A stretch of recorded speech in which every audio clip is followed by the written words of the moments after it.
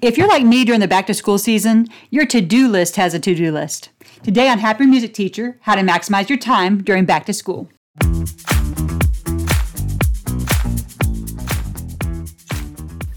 Hi, and welcome to Happier Music Teacher. Are you a music teacher who has no time, no voice, and you kind of need to pee? I'm Beth Duhan. I'm a Christian, wife, mother, musician, and former stressed hot mess music teacher. I've been there. Join me every week as we work on easy micro actions so that you can be a happier music teacher.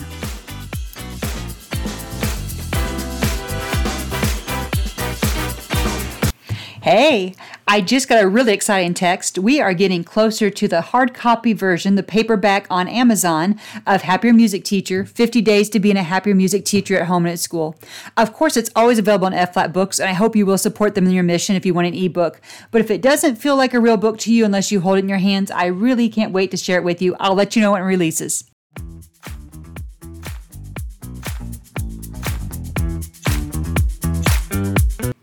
Back to school brings up a lot of feelings for a lot of people of varying things. There's excitement. There's also a little bit of panic because in a short amount of time, real human beings are going to be in your classroom, ready or not. Here's a few ways to maximize your time during back to school. So, number one, spend your time on things that are most impactful. There are so many things vying for your time and energy and physical strength during this amount of the year, but they can't all be created equal. This is old born advice of prioritize, but it really is true. If you are going to spend that limited, finite resource, your time, it better be on the things that are most impactful. And not even most impactful for the adults in the building, but the things that are most impactful for the people you're preparing for the students. Now, that being said, the adults in the building matter. And the feedback that you get from the adults in the building matters. So spend the time on the things that are most impactful to them and the students and you, but it can't be everything. Hear me out on this analogy. Have you ever bought something ridiculously cheap at a thrift store or an Amazon cheapie and you get so many compliments on it? And if you divided that number by the amount of compliments you get on it or the amount of times that you wear it, it just seems like such a good value. And conversely, have you ever just blown a lot of money on something you think would just be the thing and 5 minutes later you're kind of over it? Those are impactful items, so spend your time on things that are most impactful and make it a bargain. No one wants to spend a lot of effort and energy on something that the kids are going to be about. So really think this through. You have limited time. What's really going to move the needle for you? Ooh, number two is a good one, and it may feel a little counterintuitive. Depending on the situation, don't email, meet in person. I had a preacher once who said that email is the root of all evil, and he wasn't exactly lying. It is really hard to construe tone in email, and it is really easy to be misunderstood in email, or you spend a lot of time crafting the perfectly worded, gentle email, and it just doesn't work. It flops. Much better, in my estimation, to meet in person if possible. Do a Zoom call, do even a phone call where they can hear the tone of your voice. For anything that's sensitive, anything about calendar, it really does help a lot to just have that eye contact, that sense of voice, instead of just a written word when you're doing those type of meetings. So it might feel like, oh, I'll just shoot off a quick email. Sometimes it's not that quick, and sometimes it's not that effective. So, okay, number three is one where I just shove in a home thing among the rest of the school tips. But as I said before, you don't have a home life and a school life, you have a life. If you're one of the last people on the planet to try grocery pickup, I highly recommend it. There are times where you may actually prefer to go in and make your own selections and take your time and be relaxed. Maybe it's a Sunday and you're actually kind of hanging out with your family under the guise of grocery shopping. This is not that. This is survival. This is getting your family fed. This is not having to load your own groceries. This is keeping you from the temptations. I actually had my son put the order in this week. It worked out okay this time. Sometimes you add some extra things. So if you have not chosen it, think about grocery pickup. I use the Walmart one. You can use whatever is convenient for you, but it is a game changer for me in terms of time and money. Number four, their time sucks for a reason. Online shopping and social media, which are both so dangerous this time of year. You'll get on social media and you'll see that cute classroom display that you have to have, and you'll start feeling crummy about what you have going on. Or you'll think that you're not prepared because you haven't bought enough things. You'll get it on Amazon and think you have to buy everything for your classroom to be ready for your students. And that's just simply not the case. I've saw someone lately who was talking about de-influencing music teachers, where it was things that you don't actually need to buy to make it work in your classroom. Get that mindset just early on. Do I need to buy this? And if possible, now at the Walmarts the other night, I did buy a pack of 8 animal masks, for 50 cents. Now, in my world, that is a win. But a constant, steady stream of money flowing out of your pocketbook just because it fits the school theme, just because you can, everything has an opportunity cost. And that online shopping is adding up. The social media is adding up. And I'm guilty just as much, so I'm definitely not throwing stones here. But for a lot of us, we have a big hole in the bucket of our time, and that is online shopping, mostly Amazon. Let's call a spade, right? And also our social media feed. Number 5, I must have heard the tale of the marigold and the walnut tree at least twice this school year. If you haven't, you can look it up. It's on the Cult of Pedagogy website. The way I like to think of it is energy vampires, and that's actually a John Gordon concept. Limit your time around energy vampires. Not that you have any on your campus, but if you did, you're naturally going to notice who is a little bit more mopey and who is a little bit more high energy. And no one can be everything all the time. Not saying that one bit. But I had the biggest compliment this week, and it really made me feel good. Someone new I met called me a sunshine person and also a little quirky. And I hope she nailed it. When you find someone who is an energy vampire, you're going to be in the conversation with them and automatically feel a little deflated. Maybe they're complaining. They're always complaining. Maybe they are gossiping. They're always gossiping. Maybe they are negative. They're always negative. And you've got yourself pumped up. You've done all the right things during the day to protect your energy. And then a few minutes with them and you are just deflated. You don't have to be rude, but as much as you can, limit the interactions with the energy vampires and seek out the sunshine people. They are there on your campus. They are probably a little quirky like me. That part can even be annoying to you, but seek them out. It really does give you a boost, and it's a much better use of your time than trying to recover from an energy vampire. No, thank you. Number 6 is batching. So all you're going to do there is just put like with like for tasks. Now, sometimes you can change tasks if you just need to change the scenery. You want to do something physically active instead of mentally taxing, or vice versa. Totally okay. But what I find myself doing, especially when I'm overwhelmed, is I just flit from task to task in my room without making a real big dent in any of it. Instead, put the like with the like. If you're working on paperwork, sit down at one time and knock out as much paperwork or something that's similar at one time. If I'm doing something physical, have a plan and then knock all of that out one time.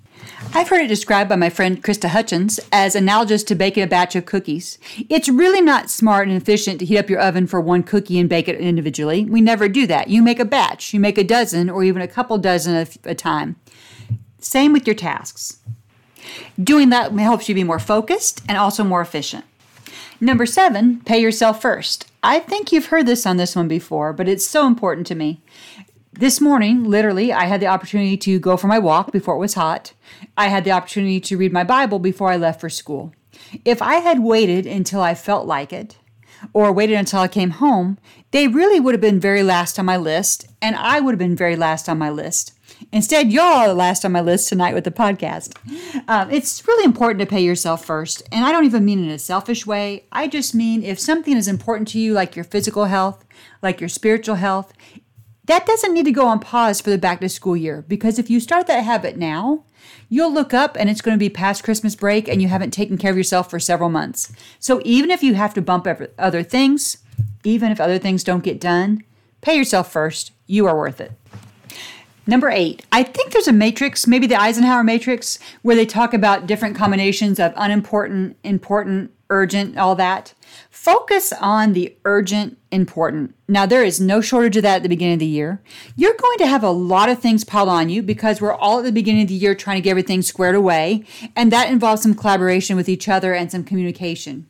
But out of all those tasks, some are both urgent, they are time sensitive, i.e. real humans coming in your room real soon, and important, it matters for your job. It's not just fluff. It's a must do, not just a nice to do.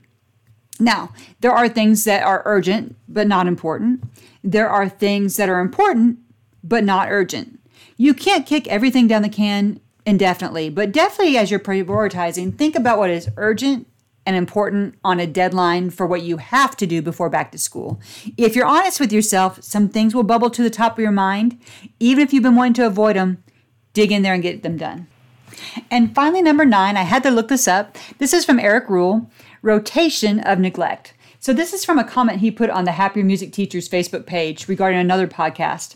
And he said the discussion of seasons reminded him of something a percussionist once told him about. And as a woodwind specialist dealing with multiple instruments, he's a doubler, it has become a mantra, the rotation of neglect. You cannot do everything all the time. What I love about this is you're taking your power back. Instead of beating yourself up about not being able to do everything at one time, you're choosing to neglect certain things. Now, not your family, not your health, and there are things at school that have to be done and at a level of excellence.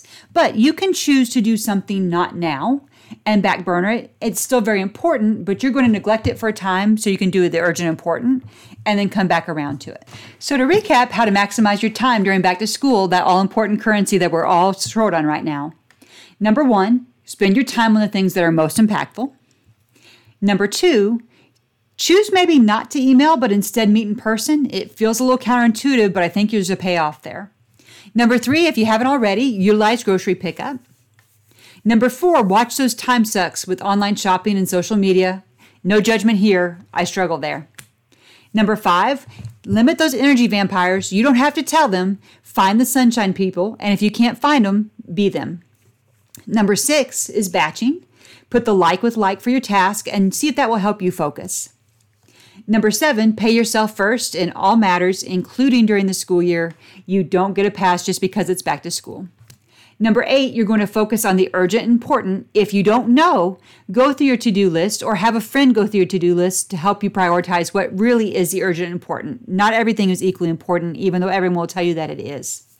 And 9, the rotation of neglect or planned neglect, where it's not procrastinating, or it kind of is, but you're choosing to neglect something for a season, for a short amount of time, and that you know you will come back to it later on purpose because you can't do everything all at once.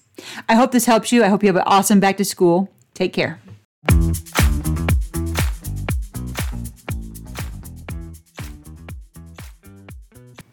Today's Mindset Minute is a saying, if you can't get out of it, get into it. Like many pieces of wisdom, it's attributed to a lot of people. It was brought to my attention by Gretchen Rubin, who is one of my podcasting and writing heroes, and she's just a wise human being in general. The school day is going to give you a lot of opportunities to practice. If you can't get out of it, get into it. Not all parts of our job are created equal in what we enjoy, and even from person to person, there are parts of the job that I might enjoy that you don't, and vice versa. So if there's anything to be said, you are there anyway. Some things we don't have a choice about. You might be thinking about some paperwork or duty or the more difficult physical or mental parts of the job, just the parts that drag you down a little bit. If you can't get out of it, you can't delegate it, it's your burden to carry, you know you need to do it, I'm going to encourage you to get into it. Put a smile on your face. It's going to happen whether you have a good attitude or not. Might as well have a good attitude about it. And I'm preaching to the choir with myself. Hey, one of the biggest perks of our job is we get our steps in. Imagine having a sedentary job all day. Not us.